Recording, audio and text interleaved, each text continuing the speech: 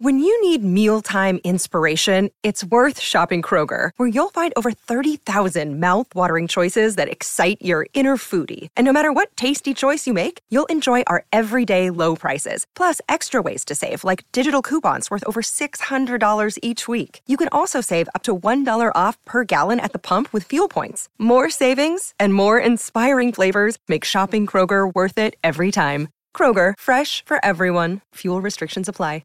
Could let Laura and I pick out a few outfits for you. That sounds fun. Oh, that would be fun. I would love to do that. Would you? Well, then. Yeah, variety show. Yeah. Oh my gosh, can we? But where? Where are you going to pick them out? Online? Well, you don't have to worry about it. You just have to pay for it.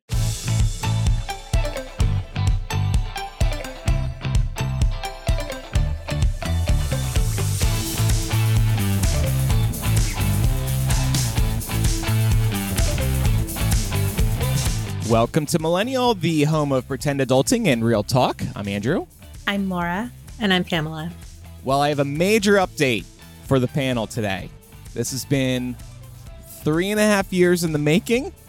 We've had a game going on this entire time. It happened to me.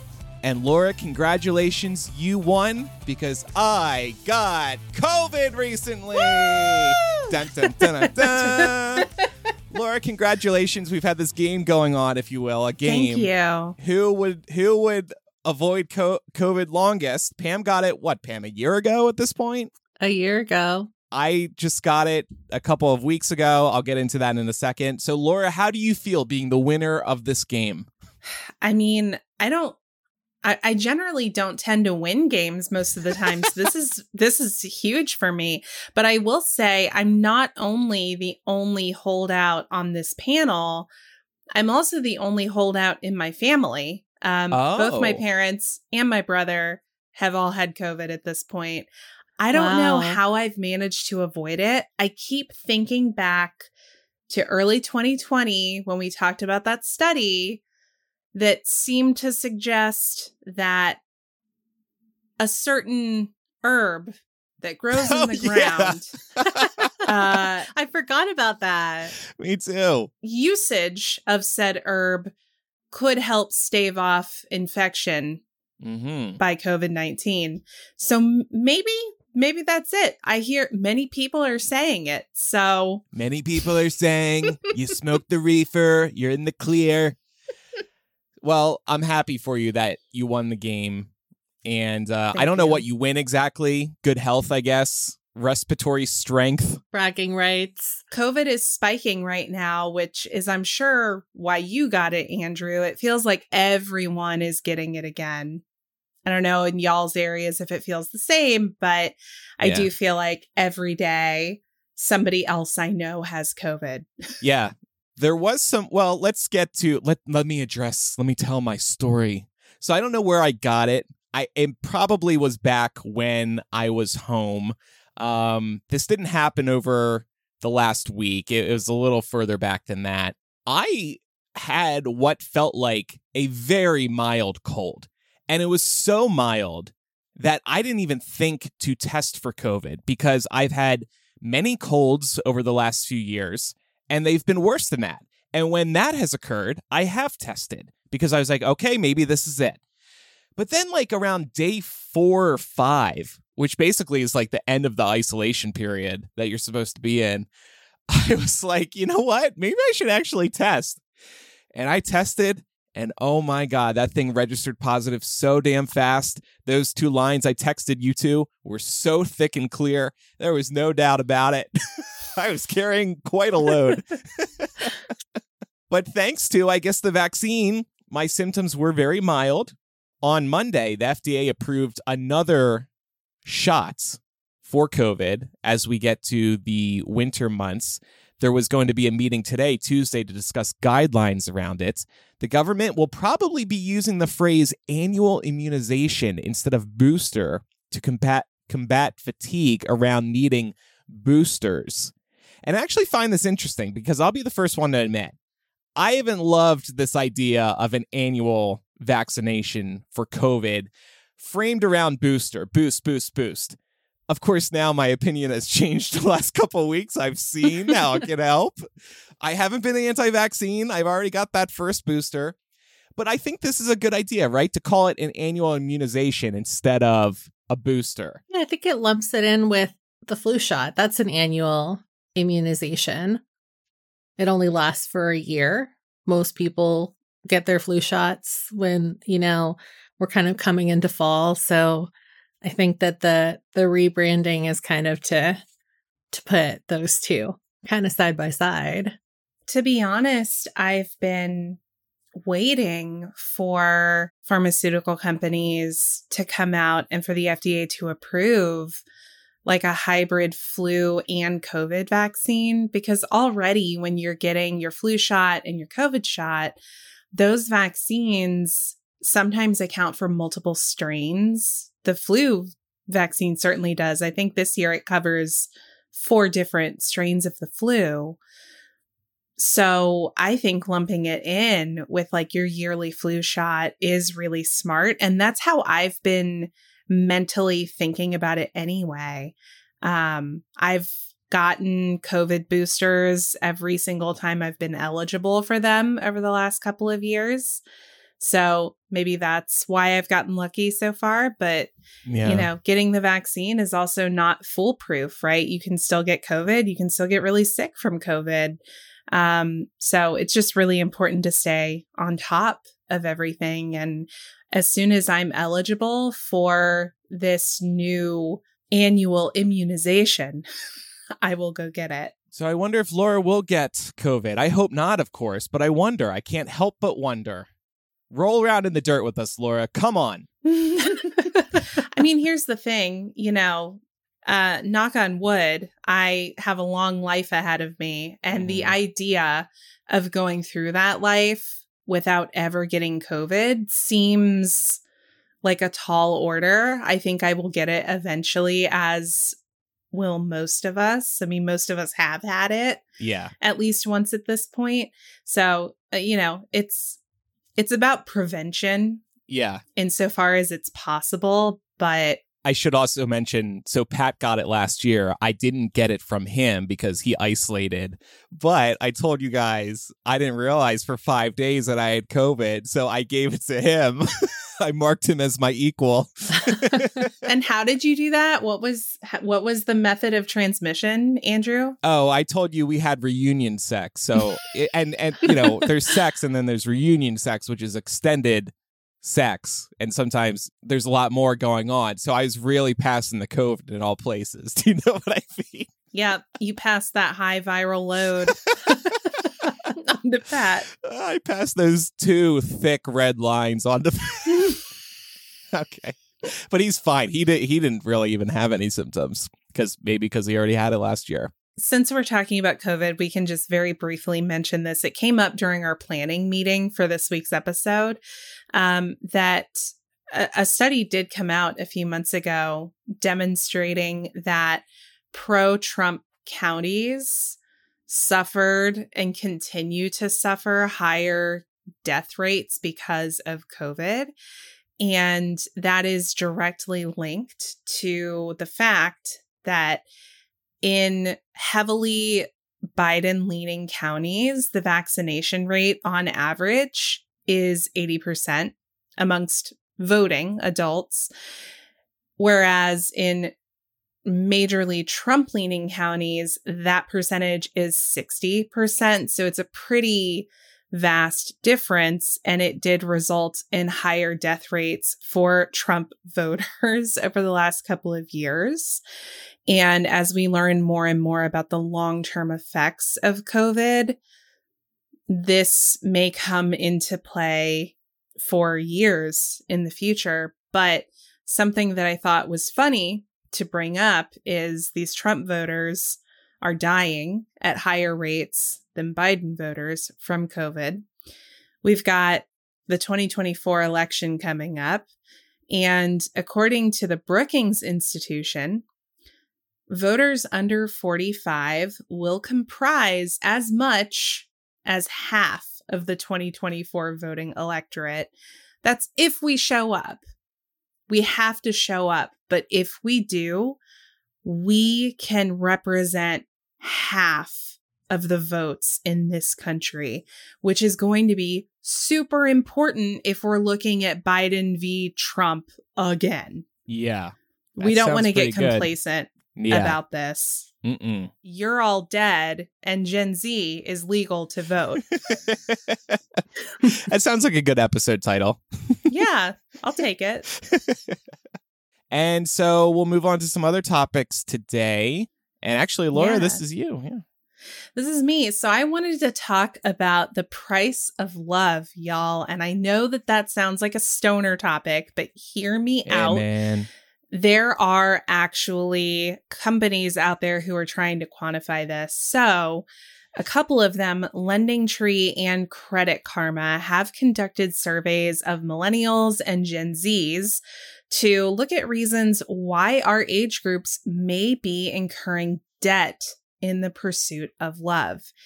In general, people in the younger generations have a higher tendency of going into financial debt when they're on the dating scene, when they're in the early stages of a relationship.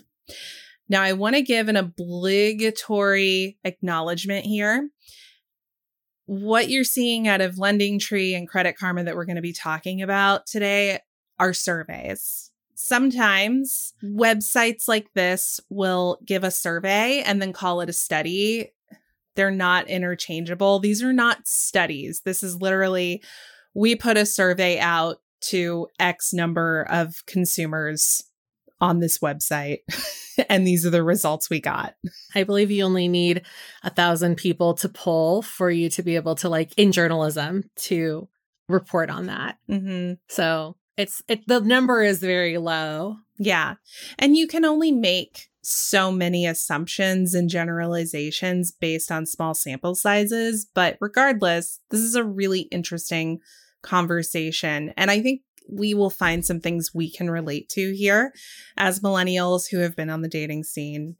So LendingTree found that 77% of daters who took their survey say that dating would be easier if they had more money, which makes sense. I think a lot of things would be easier if we had more money.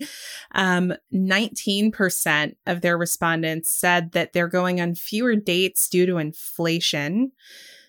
32% of respondents said they'd still go on a date even if they couldn't afford it. And this is where millennials get called out. So of all the generations, more millennials have gone into, quote, dating debt than any other. 22% of millennials who took this survey have gone into debt for a date. Oh, well, I wonder if that also means, like, well, you said for a date, but like maybe they're dating so much they're going into debt. Right. Yeah. Mm-hmm. I took one date to the opposite side of the world and now I'm in debt because I spent 10 grand. You know what I bet adds to this too is the fact that so many of these dating apps that used to be free now have premium subscription services. So that's like an added fee that you would have to factor into your dating budget. Yeah, that's such a good point. To get, like a match that you might not get if you were just using the free version. And to see who liked you without having to swipe through people. True. That's one of the premium features on Bumble and Tinder. And there's other premium features like looking in certain cities depending on the app. I think also likes. Like you can set height, which is important for a friend of mine who's very tall. But you can't set height. Like they'll let you set a height if you don't pay. I believe this is on Hinge, but like they'll still feed you people that are not in your set height range. So so it'll only give you people by that's really interesting. I didn't know any of those did that. Yeah. Credit Karma also found that 29% of its respondents confessed to going into debt for a date because they either accidentally overspent or they wanted to impress their dates. Impress their dates could mean a few different things. One of the options for that was to get laid. So a percentage of these people overspent because they thought they were going to get laid. So you treat them to a good dinner maybe, and they're like, Right. oh, well, they're definitely going to put out now, right? I know, but I'm not surprised, but it does sound funny to hear it, I know. in black and white. Yeah, and it's funny because it feels like that's a pretty old-fashioned perception Mm-hmm. to have, but apparently it's still alive and well with some members of our generation. Now we can get into some numbers of how far folks have gone into debt. So of the respondents who said that they had gone into debt for a date, 67% had gone at least $100 into debt for dating in the prior year. Nearly half of that group went at least $250 into dating debt in the prior year. And of the total group that went into some kind of debt, 21% accrued at least $500 in dating debt for the same time period. It makes sense. I'm actually a little surprised the numbers aren't higher. 67% had gone at least $100 into debt, but that's what? 2 dates? 2 date nights out? That's two people you're dating for the first time? Because we'll get into this in a moment, but I think dinner, you're probably going to spend about $30 to $50 per person, I would think, unless you're going for fast food. Especially right now, it's expensive to eat out. Yes. Mm-hmm. And also, if you're on a date, most likely you're going to do dinner and a drink. Yeah. Or dessert. So that's easily 50. Yeah. If you're in a major city. I wanted to get some self-reported data from our patrons. So we added a post over at patreon.com/millennial, place where you can go to enjoy all of our bonus content, but also take part in planning content for episodes like this one. And the question I asked was, how much do you usually spend on a first date? And I'll be honest, I was surprised by the results. So we have under $50. 67% of people who responded to this said under $50.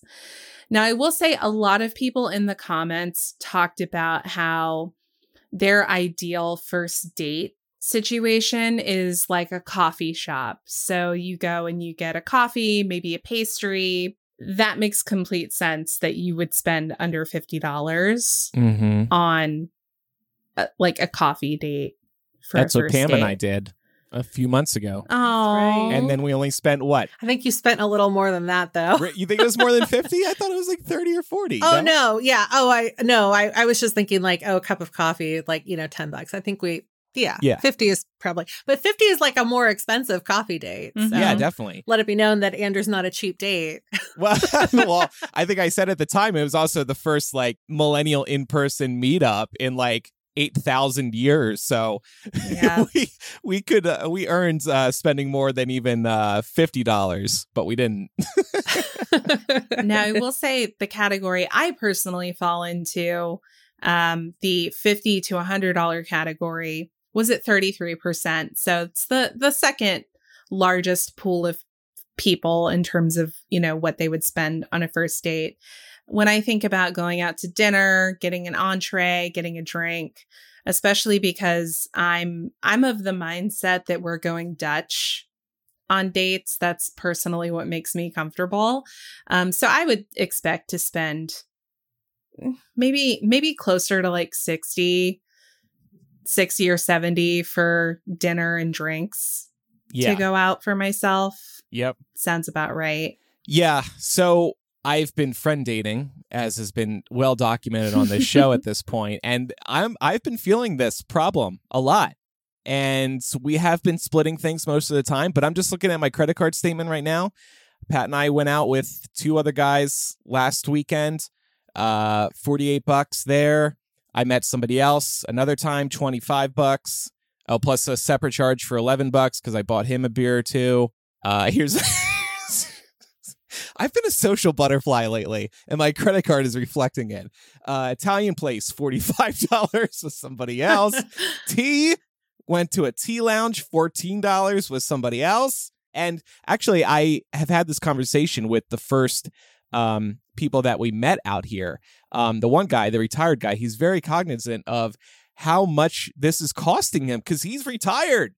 And so he doesn't have a lot of money to blow on friend dates that might not even work out. So it's kind of risky to be spending this money. And this guy's bougie, so he likes to go to the nicer places. He likes doing takeout with people. So not the first date, but second or after doing takeout, because takeout is typically going to be cheaper than a sit-down restaurant. Right. So you're still paying money, but at least with takeout, like it's something to do. There's a clear, like activity, and it could be fun. Yeah, I think so too. When we started getting into the pricier ranges of people saying that they would spend $100 to $150 on a first date, people saying they might spend $150 to $200 for a first date. These are much smaller slices of the respondents to our Patreon polls, so we won't linger on that too much. But Andrew, I think you might have alluded to some of this through your friend date audit of your credit card statement. But Pam, I'm wondering, how much have you historically spent when you go on a first date? I think that's fluctuated a lot, but I think a good average would probably be the $50 to $100 range, because as you pointed to when we were talking about this initially as a potential topic for this episode, it's not always just whatever you're going to do. Like if you're factoring in, say, like parking, for example, like that would be added to like your date tab, right? Or if you want to go get something nice to wear, like that you would have to factor into your dating budget, or like getting your nails done, getting anything that's going to make you feel like you're ready to go out. And confident. And I think I did more of that in college and maybe like in my early 20s. And now that I'm older, I try and like, I don't know, I try and like gauge it a little bit better, because it can add up really fast. Yeah. And also like, there's nothing wrong to, I feel like sometimes especially for like a first date, choosing like an option that is not $50 to $100. Like if you just go to a nice cocktail bar, you could like cap it at $30. Easy. Yeah. Find 2 a good drinks. happy hour. You'll be there for like 2 hours. And if it goes well, you can go do something else, right? You can go out to get a bite to eat, or you can go get ice cream, or you can go home. Right. If it's really bad, then you could just go because you only promised to go for a drink. Yeah. Let's get Or a drink. If it's going really well, you can also go home. That's true. And mark them as your equal. Yep. But then you got to factor in, how are you getting home, right? Presumably, if you're going out drinking, you Ubered there, you took mass transit, you spent money somehow to get transported, right? So again, that factors into that budget. I think when we were also planning for this episode, Pam, you and I were talking about, as women preparing for first dates, especially when we were younger, and maybe we needed more of a confidence boost around going out and buying ourselves something nice, or making sure we had a fresh haircut, or whatever it was you needed to get done. That's money you're already like halfway into your budget by the time you go. And it's always on the like date. the most expensive thing is like the only thing that you like on your body in that moment. Yeah, of course. And this is sort of something I've been thinking about too, because coming out of the pandemic turned into, I wasn't exactly buying new clothes during the pandemic, as a lot of people weren't, because we weren't going out. And now here I am, a social butterfly, and I'm going out and about. I'm hitting the town. I want to look good in more than my Target shirts. So I've been trying to, that's been a factor for me as well. But I hate clothes shopping. So same. Bad news. Join for the me. club. Yeah, that's why I do Stitch Fix when I need new clothes. I was actually thinking maybe I should rejoin Stitch Fix, because I don't want to think about it, and they do all the thinking for you. But we know some of our listeners aren't a fan of Stitch Fix for various reasons. I'd say I've had mixed experiences with them. Yeah, same. I've definitely recently had to take a break from it because whatever stylist I was getting was just not understanding my vibe. And I was getting boxes of stuff that I immediately sent back because none of it was right. But I've also had really good experiences with Stitch Fix. So I was like, you know what? I've got plenty of winter clothes. I'm going to take a break. Yeah. For the fall and winter, and I might come back in the spring. Well, and speaking of pricey, I mean, that stuff really adds up too. Yes, you it can does. tell them your budget and they'll try to work around that or like give like rough guidelines. But still, sometimes I'm like, well, I do want to keep this stuff, but I don't want to spend $300. Yeah. Kind of makes you feel like I should just like figure out how to pick my own clothes out, right? Yes. Because it like, I feel like sometimes even like the cheapest option from Stitch Fix is $40. And that's probably the same for like any sort of clothes subscription service. I haven't done it in like 3 years, so I shudder to think how much these boxes are now. You could let Laura and I pick out a few outfits for you. That sounds fun. Oh, that would be fun. I would love to do that. Would you? Well, then. Yeah, variety show. Yeah. Oh my gosh, can we? But where? Where are you going to pick them out? Online? Well, you don't have to worry about it. You just have to like pay for it. You give us a budget. Okay. All right. Sure. An outfit budget and your sizes. Pam Fix. That's the other thing that stresses me out. It's like when you do this stuff online, you just don't know how it's going to fit you, but we can think on that. See, I like doing it online because I can try it on in the comfort of my home. Yeah. And, not because you know how shitty it can feel when you go to the store and you're trying stuff on and nothing's fitting right. And you're like in a fitting room with a pile of clothes that you're not going to buy. Yeah. At least with this, I can do that in the privacy of my home.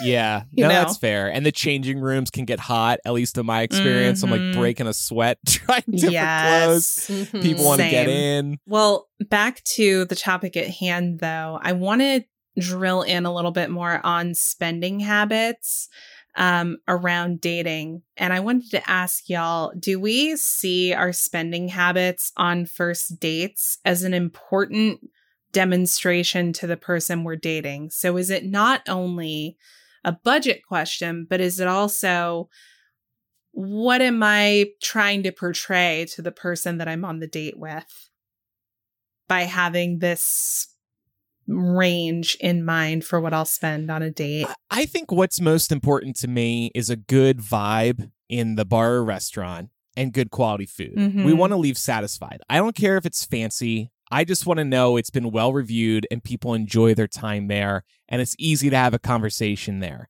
It's not quiet. It's not dead in there. So when there are moments of silence, it doesn't feel awkward. Like you just want to have a good time. And so I don't really, I don't care if it's not, a cool Italian place. It can just be a pub so long as they serve good food. Mm-hmm. I just want us to be happy. And that normally doesn't have to cost too much. Same thing with a coffee shop too. Like coffee shops can have great vibes. There's people around you. So the moments of silence won't feel awkward. There's some music playing. The coffee gets you thinking a little more motivated. That's a very wholesome answer. Oh, thank you. I love that. I think it overall, it just shows that you're invested in not wasting that person's time. That's probably the big thing, right? And also you probably don't want to look cheap. So you're going to pick, if you're a reasonable person, you're going to pick something that's in the middle. Because I also think that on the other hand, it's very generous that some people are willing to spend, $100, $200 on a first date. Personally, that would make me feel uncomfortable if somebody wanted to spend $200 on a first date. And I would kind of if it was a third date, it would be okay. Yeah, or an anniversary, okay special occasion, birthday. Yeah. I would assume that the people who are saying 150 to 200 or even 100 to 150, they have a little more money, so they're comfortable doing that. Right. Right? Because and when you are making more money, you're probably more inclined to purchase those great experiences, to treat yourself and treat this person you might really care about or think you might care about. Yeah. I think that for me, and it's more of that, what are you expecting? What are you trying to get out of this date? Because like Love. I might not want to go home with you. So Yeah. Well, that's Or a whole hoping I'm other. going to get be an laid. asshole about it if I let you pay for the bill. That's a know? whole other can of worms, though. I mean, it's like Yeah. the whole, you know. But I think like for women, that's something that we have to think about, unfortunately, Yeah. because men are not great sometimes. Mhm. So Mhm. Yeah. It is so interesting kind of comparing and contrasting experiences where I've had men on dates insist on paying, even though I was very much like, no, it's fine. We can go Dutch. Even though I liked them in some cases, I feel like it's like a signal to people. If you're saying, let's go Dutch, it's a signal that maybe you don't want to go on another date. And that's actually not true for me. On my first date with Mark, we definitely went Dutch. And throughout our whole dating history, I mean, even now, we split almost everything. It doesn't feel reasonable to me at this stage in history with all of the economic difficulties that face our generation. To me, it doesn't really make sense that one person should always have to pay for everything. What do y'all think about that, by the way? What's the rule for who pays on a first date? Whoever offers first, I guess. And then if you insist, I mean, that's my strategy every time, right? With all these friend date things, it's always been 50-50. Nobody's ever been like, I'll pay. I have bought a round of drinks or two just because that's a lot less money. You just got to go for that check quick. I mean, that's how it goes. You both spring for the check quickly if you really want to split it that badly. yeah, I think again, like as long as you like grab your purse or your wallet when the bill comes, and at least you're showing like that you're okay with splitting it, which, you know, today and age is so normalized. It's so much more normalized than I feel like it was even like 10 years ago. I guess like general rule of thumb, like whoever did the asking should probably offer, but like the other person should offer to split. Mm-hmm. I agree. And then you could just go from there. Well, now I know that if I ever invite either of y'all to dinner, the bill's on me, right? I'm bringing you two both to dinner just so you can dress me up and shop for me. Oh, Yeah. yeah. That'll We be can the date. Such a fun friend date. We'll Yeah. dress you up and take you out. Yeah, sure. We were just touching on shopping, so we will take a quick break, get together a shopping plan for me, and then talk more shopping in a moment.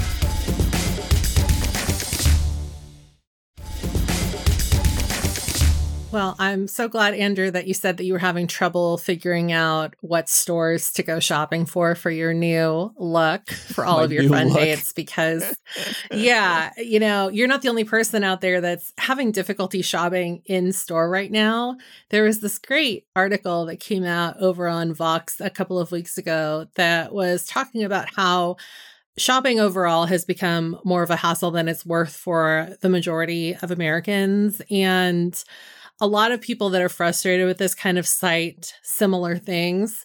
So it usually comes down to lack of inventory or empty shelves, understaffing, or a low number of cashiers. And also, this is the one that I thought was really interesting and I totally commiserate with, was that there's oftentimes merchandise that's locked up as a means of, you know, theft prevention. So whether that is, you know, makeup, or even like baby formula for some people. My Target locks up the Crest white strips, for example. You just never know what's going to be locked up. But that in and of itself is becoming an issue for people as well. So part of this can be chalked up to the pandemic and lockdown. A lot of us opted to rely on, you know, e-commerce, shopping online rather than going into physical stores. And initially, when I started reading this article, I thought that that was going to be the crux of this situation. But it turns out that shopping online isn't really what's killing the vibe when it comes to shopping in store, because there are a lot of studies that have come out in the last year or so that show that e-commerce hasn't remained steady. So it's not as high as it was when we were all kind of hanging at home as a result of COVID. There was a study from last year that found that 54% of customers prefer to shop at brick and mortar stores. So they want to go into a store and have that experience. And then according to the Census Bureau, e-commerce only made up about 15% of total retail sales in the first quarter of 2023. Wow. Yeah. So one thing that is important to note about that in particular is that the Census Bureau also found that overall retail foot traffic was down by about 5% year over year. But that kind of falls in line with the fact that even before, the economic stuff that we're dealing with this year and before the pandemic, shopping in person was already kind of steadily declining. So that seems to be on par with that. I wanted to know if we fall in line with the 54% of consumers who prefer to shop in store, or have we found ourselves more heavily relying on online shopping lately? I guess it really just depends on what it is that I'm looking for, right? Like clothing, again, I want to be able to see it. You also want to be able to touch it and know that the material is going to be comfortable for you. It's a sign of whether or not the clothes are high quality or not. We were just talking about Stitch Fix. I like it. I like that somebody's picking stuff for you, but I don't exactly love the hassle of having to return some of that stuff. And the price is there as well. But on the other hand, like I have a new microphone I'm using today. I bought this from Amazon yesterday, and I had heard good things about this particular microphone. But you go on Amazon, you get all the reviews you could possibly want too. And that's something that is still missing from the in-store experience that they really need. Like I love in bookstores, they'll have like one of the employees write a little review of a book on a shelf. And I really appreciate that type of thing. I've actually noticed Best Buy, they have started displaying reviews next to the price, like a star average, which is really great. That's cool. Yeah. That's interesting. Yeah.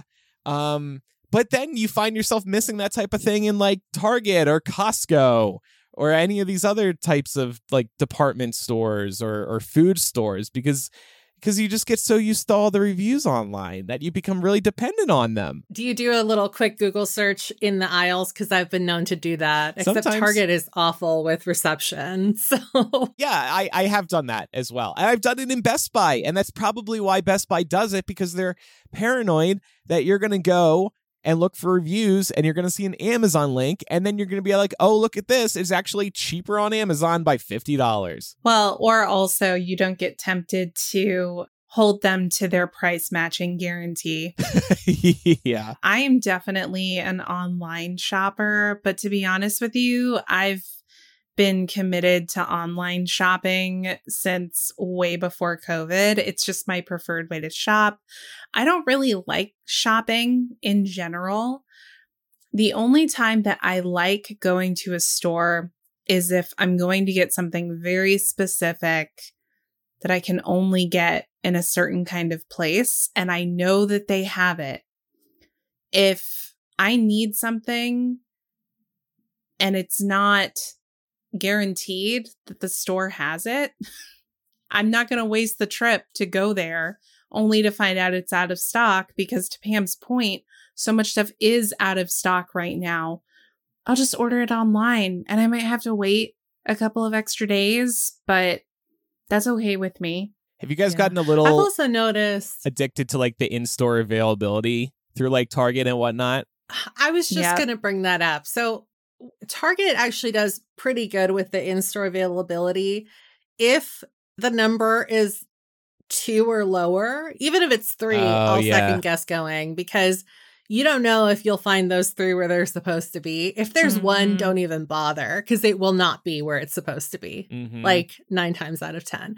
But I was just going to say with regards to that I feel like a lot of stores are making it harder for you to check if there's in-store availability or not. And I don't know if that's a result of just trying to get more people in store so that they end up spending more money or what. But I found that rather odd. I think that, what was it? It was like a bigger store that I was looking. It might have been like Macy's that I was looking for like one specific thing, and it was almost impossible to find out if they had it in store or not. And I didn't want to call because, like millennials, we don't like to make phone calls. And then they have to go correct. look for you sometimes, which is just putting people through Right. hell. Yeah.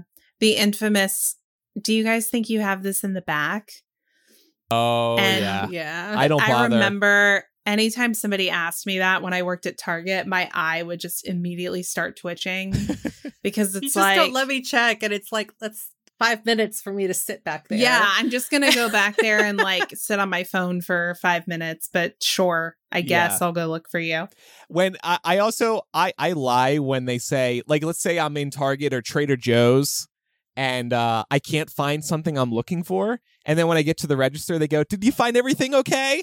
And even if I couldn't find something, I still say yes because I don't want to inconvenience them and burden them with my complaints. Same. Well, I also feel like by the point that you have gone to check out, you have accepted that you are leaving the store without that thing. Like you have already mentally processed it and you do not want to go through all the hoops you're going to have to jump through to be like, oh, well, it was this thing. I couldn't find it. And I checked here. And then you have to wait. And then you got Them one to foot go out the find it. door. You're at the register. You're ready to go. Yeah. It's like, I don't want it anymore. Yeah. And I already ordered it on Amazon at this point.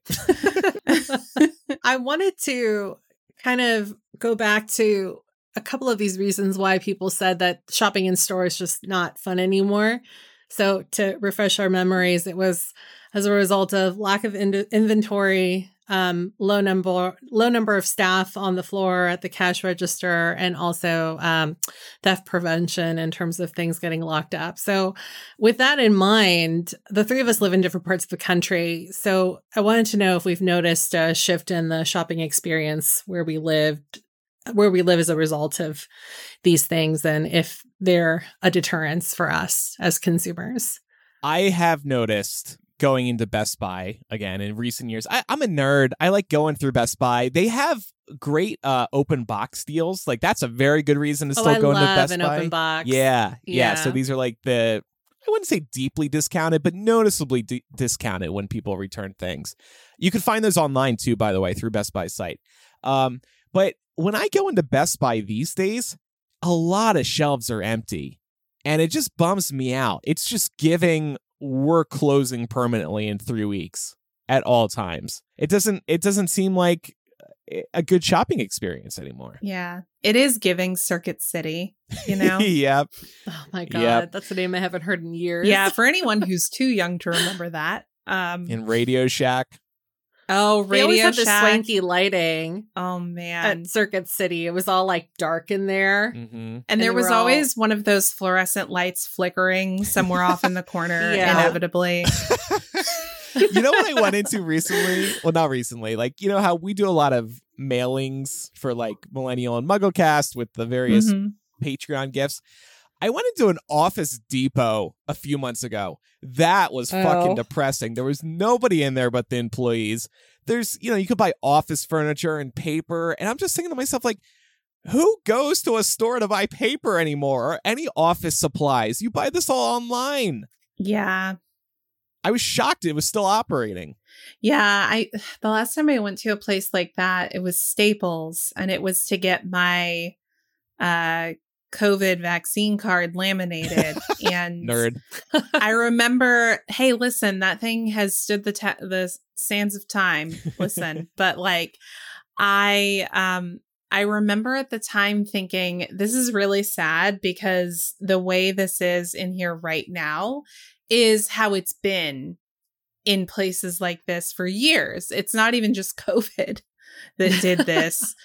To your point, Andrew, people don't go to office supply stores for that kind of merchandise anymore.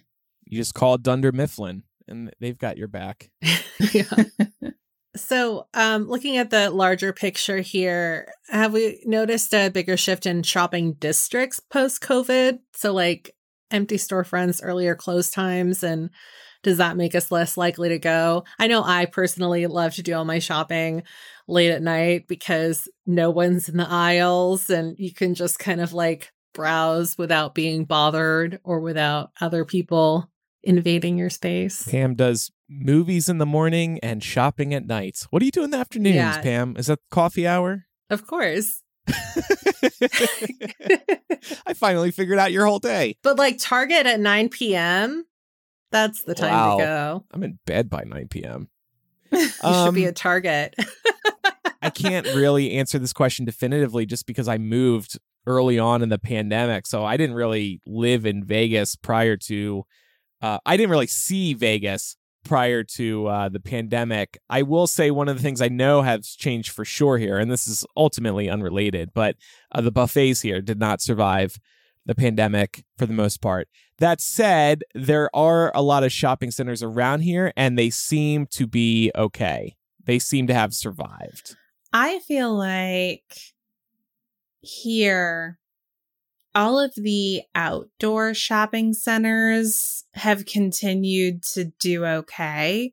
When I think about shopping locations that tend to be pretty populated, especially, nights and weekends, it's any of the outdoor mall setups, which I think is a lot more common now. I don't think anyone's building a traditional indoor mall very much anymore. So those places, I think, tend to do well. And also those like live, work, play communities. Have y'all seen those where it's like they've got these like luxury apartment complexes, but in the same like area, there's like a shopping mall, but then there's also restaurants, and it's all walkable around, like from the apartments to all the entertainment.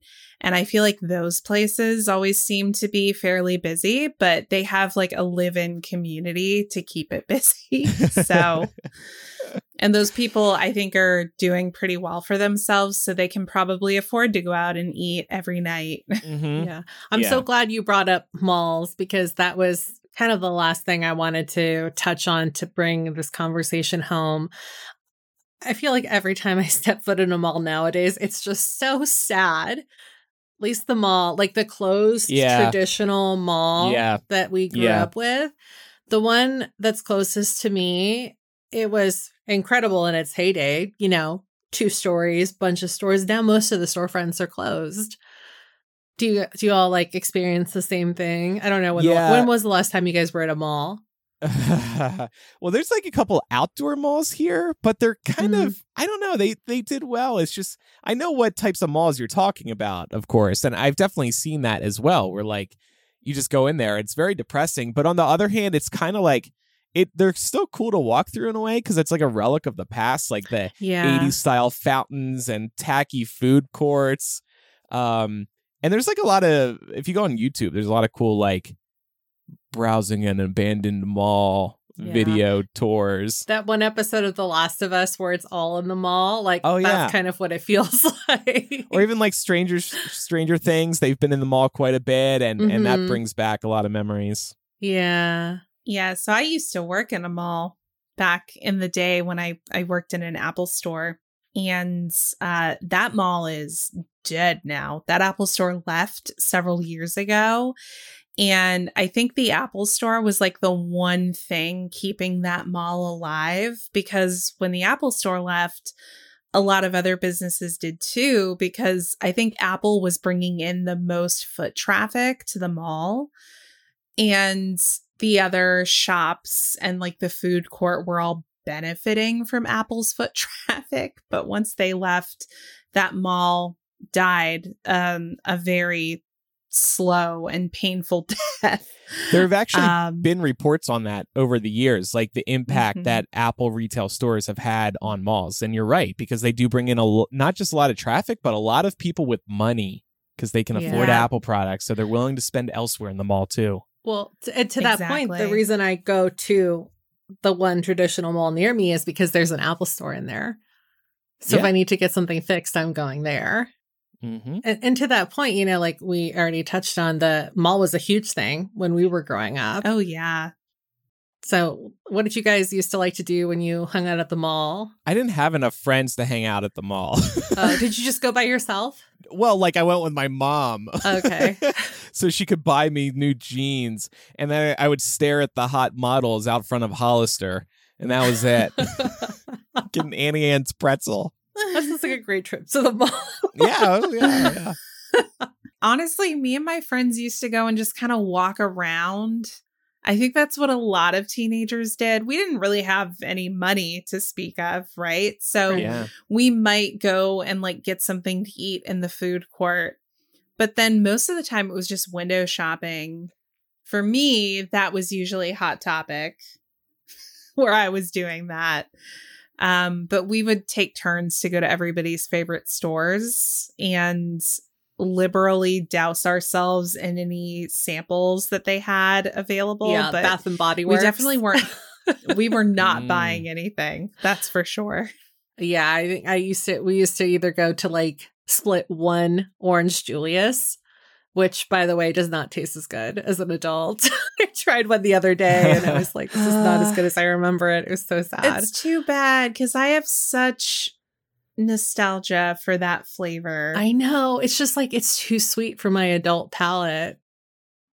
That's the issue. Yeah. Or lollipops at See's Candy used to be 50 cents. They're not 50 cents anymore. I think they actually used to be a quarter.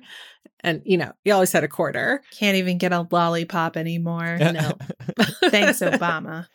Actually, little sidebar, speaking of all this shopping, and I mentioned Trader Joe's. So I've seen these memes in recent weeks about like Trader Joe's employees flirting with you. And I'm like, well, they always talk to me about my choices, but they never flirt with me. But then this past Sunday, I was at the register and this man, who I'm willing to bet was gay, gave me a lollipop for the road. I was like, whoa. Wow. Hello, sir. I felt like I was finally flirted on by Trader Joe's employees. So I was very thrilled about that. It's a big moment. You got COVID.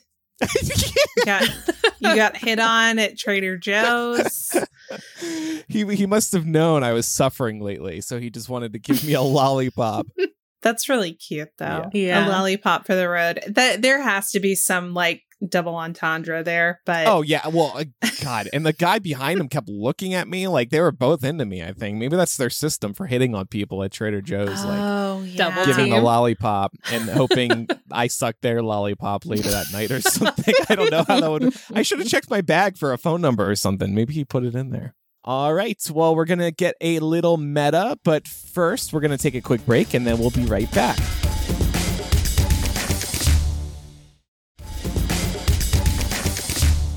So I wanted to talk about this article in the Washington Post about how people use podcasts for companionship.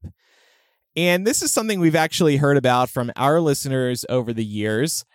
Listeners form a parasocial relationship with the hosts, and the host and the show can help you get through difficult times or life changes.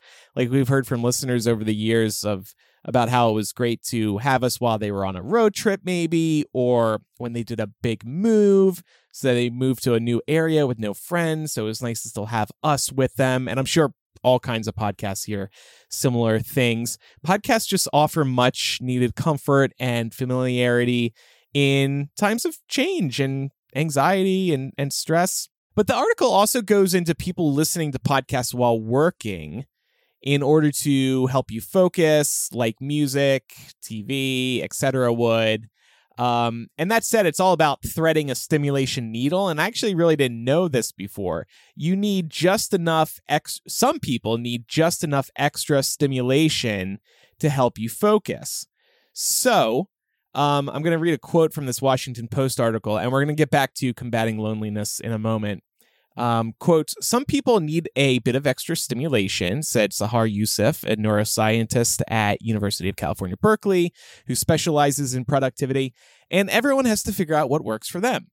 To pay attention and do a good job, our brains have to thread a needle. Too little arousal and our minds wander from the task. Too much arousal and we'll spiral into overwhelm. Think about drinking 1 cup of coffee before a meeting versus 4 cups. End quote. But then Washington Post has this chart, and Laura, you were getting a kick out of this, right? The relationship between arousal and focus. So as you get more stimulation, your level of focus can rise.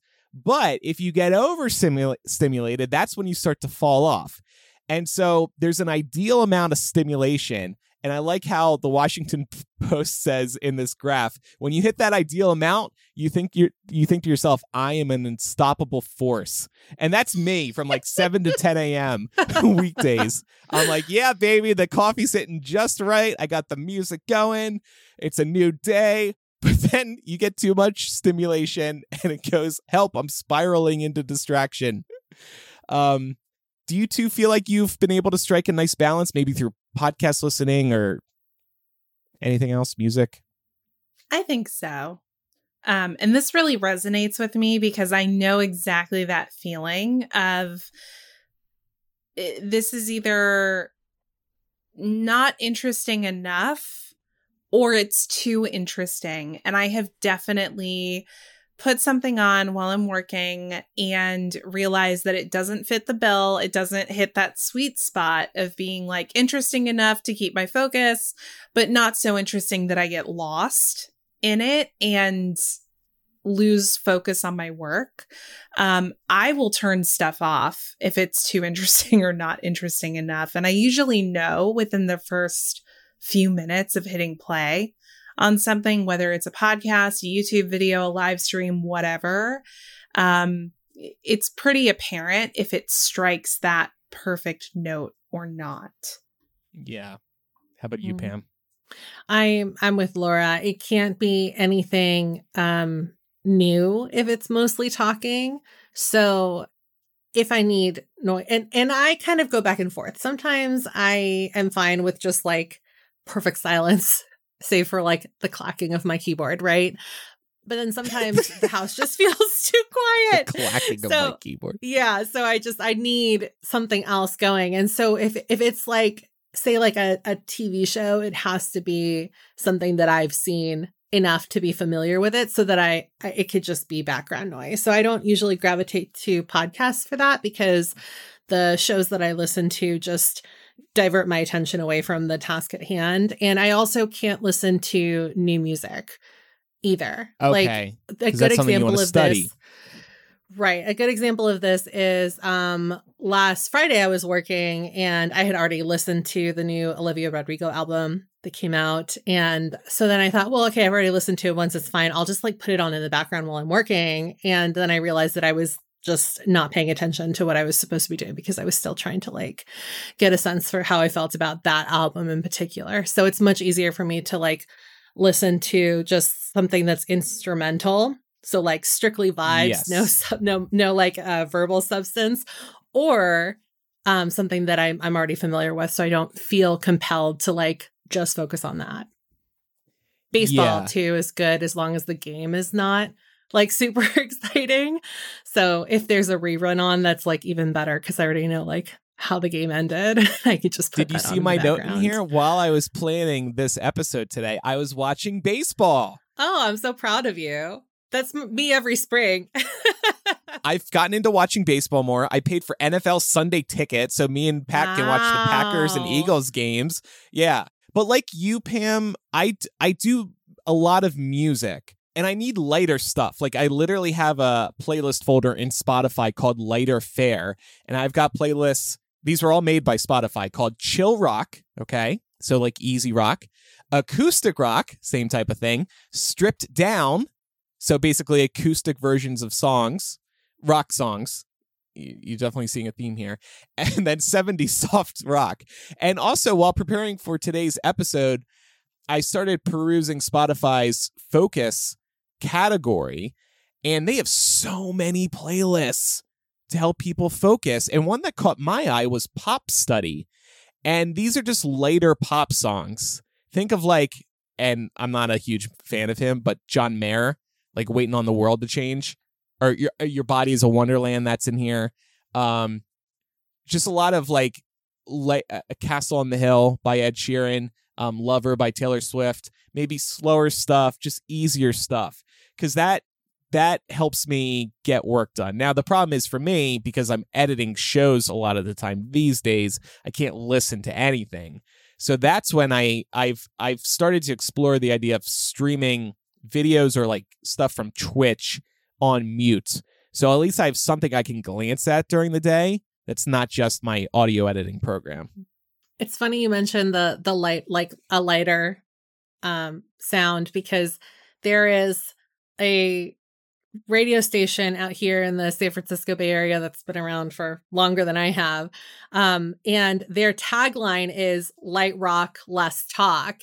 And they're like the self-proclaimed #1 workstation, specifically because they just play stuff like you just mentioned, just like, you know, something that's a little bit softer. But I just think it's so funny that like that's their tagline and that's literally what you're looking for. Yeah. And just looking at some of the other focus playlists they have on Spotify, maybe these will be of interest to people.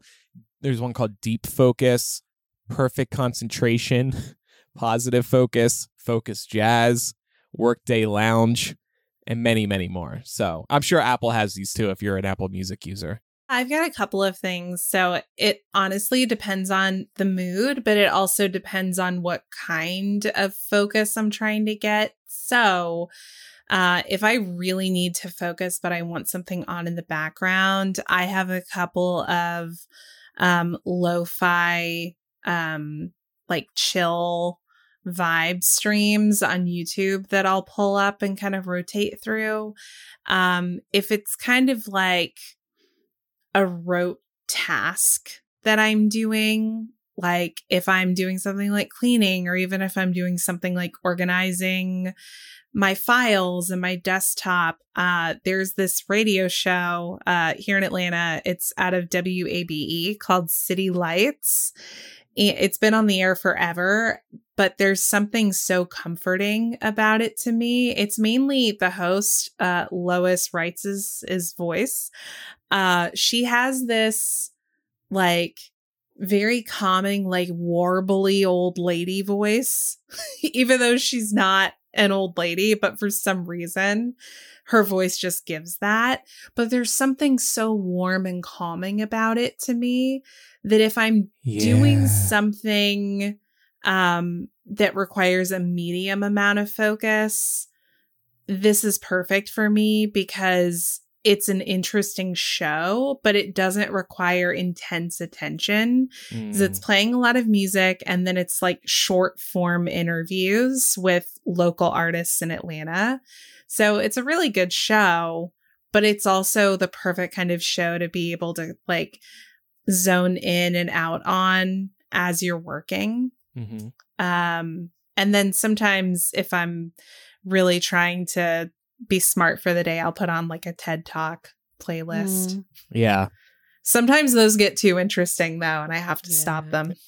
I'm glad you brought up YouTube, because you just reminded me that YouTube has a lot of ambiance playlists too, or just like channels. And my favorite one, and last time I listened to this, I almost got through all 8 hours, is called Rainy Night Coffee Shop Ambience with Relaxing Jazz Music and Rain Sounds, which is a mouthful, but like you can get super specific. I know they even have like, I have a friend that really likes, there's one that's like geared towards different Hogwarts houses. So it's like Gryffindor Common Room ambiance. Yeah. And it just gives you like the sound of that with like some kind of like whimsy instrumental stuff in the background. And you just have like, I don't know, it's kind of nice. Like, especially if you can't get like out to a place that kind of has ambient noise that you sort of tune out. It's a really easy fix to just go on YouTube. Most of these are ad free, and most of them are like 8 to 10 hours long. So. Wow. And I wanted to turn the tables around a little bit. So I said at the top of this that podcasts help listeners combat loneliness, but the three of us were thinking about this the other day, and hosting a podcast helps us combat loneliness as well. Right, Laura? You've been working from home for a few years now? Yeah, like 3.5 years at this point, and I'm already kind of a homebody. I'm more introverted, and to be honest with you, working on these podcasts is the most consistent social outlet that I have. Not to say that I don't do other things on a regular basis, but this is baked in. It's like Tuesday nights, Saturday mornings, whatever other, bonus content obligations we have throughout the month. that's on the books. We're all kind of like on the same wavelength about the obligations and how much time we're putting into the show.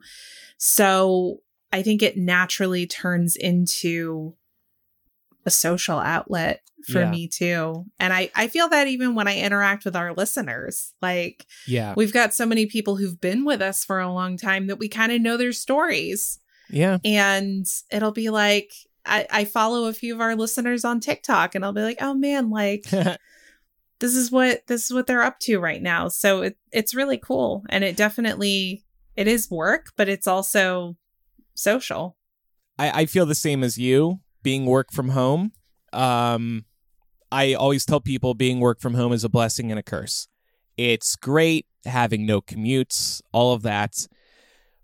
But I have found myself over the years definitely yearning for more social interaction because I'm home alone most of the time. Sorry, Brooklyn, you don't count.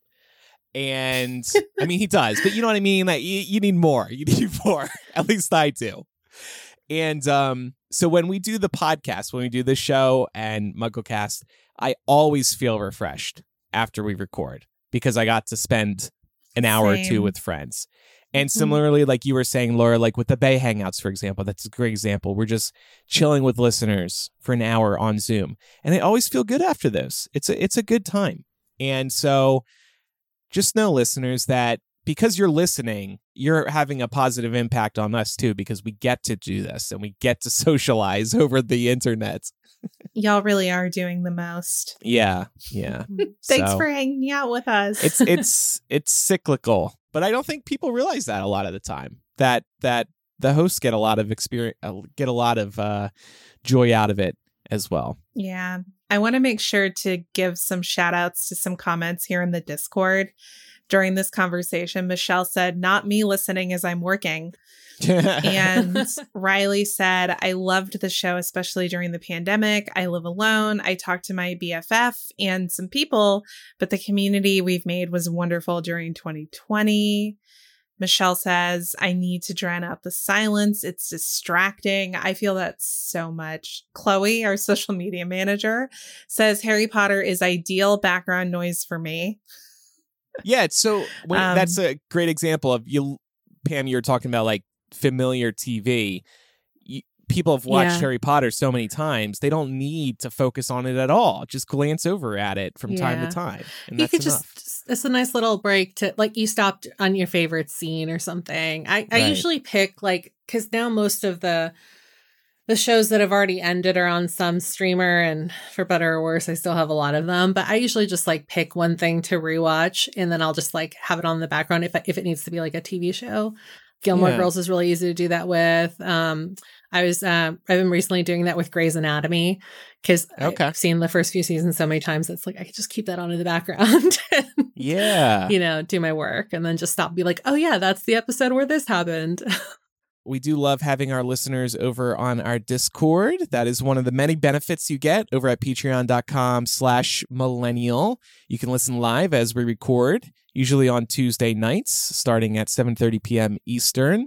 And you'll also get ad-free access to Millennial. You get After Dark. Laura, can you tease what's coming up in After Dark today? Yeah, so inspired actually by last week's conversation about police surveillance drones and really the overall effectiveness of the police, the fact that they are, understaffed and overworked. It got me thinking about a situation that played out in my apartment complex like a year ago. And enough time has passed that I am happy to share in After Dark this week.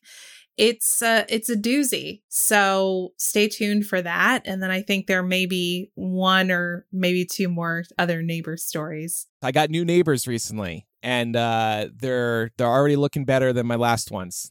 I don't know if they know we're gay yet. So things might change, but we'll see. I'm surprised you haven't gone in there with the drone and really found out. I was thinking about it. I was thinking about it because I needed answers to the family situation there.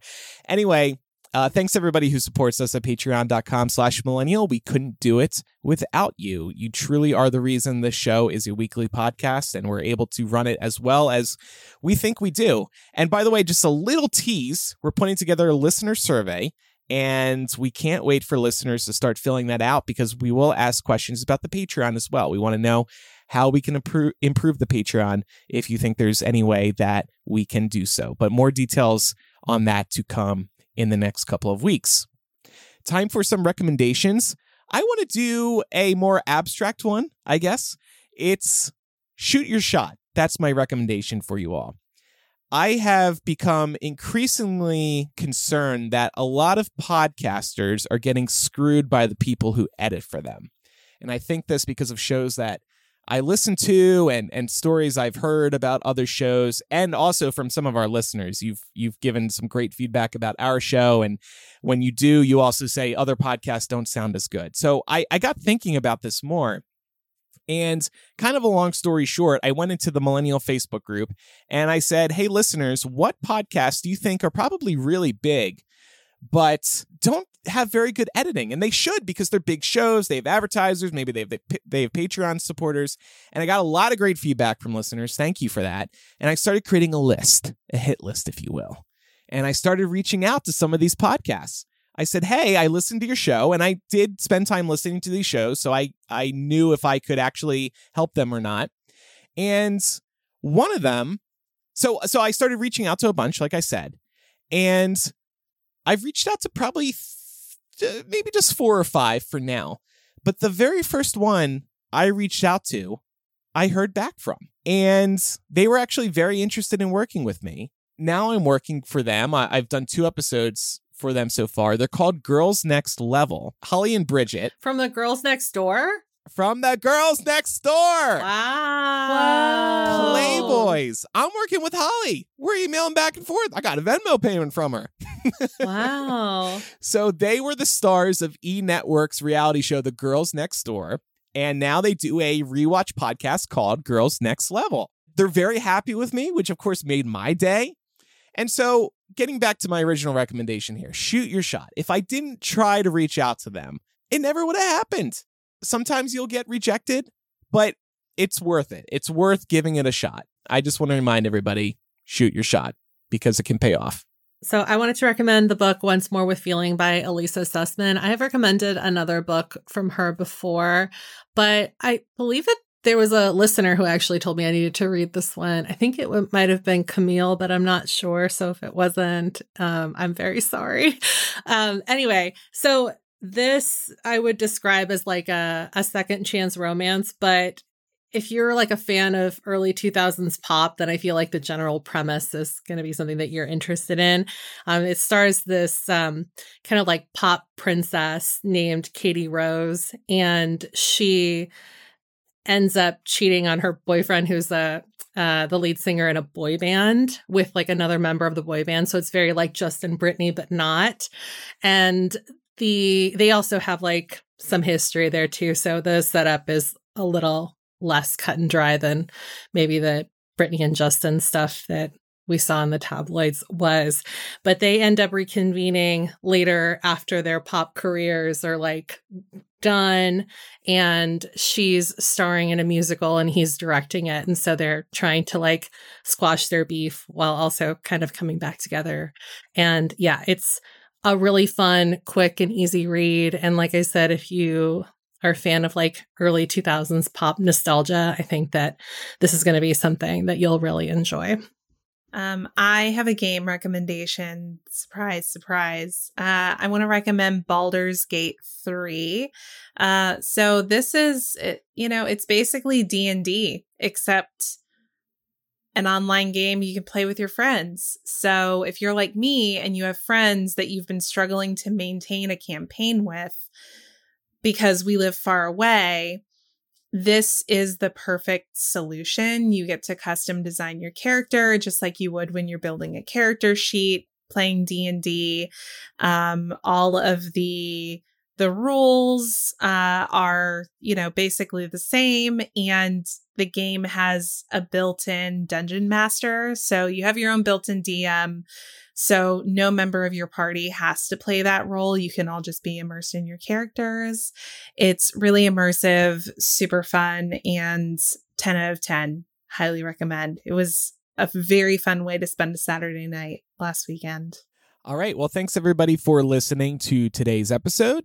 Make sure you're following the show for free in your favorite podcast app so you never miss an episode, and leave us a review in Apple Podcasts or Spotify.